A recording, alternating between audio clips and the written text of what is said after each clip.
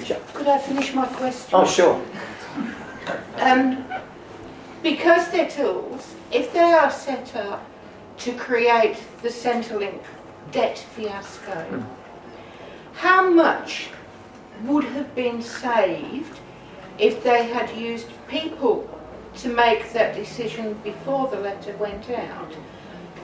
As a result of letters going out to the wrong people, apart from the enormous grief it's caused, it has to have cost quite a bit of money in getting those faults sorted out from various places. So if they had a proper intelligence instead of somebody who said when the computer says no.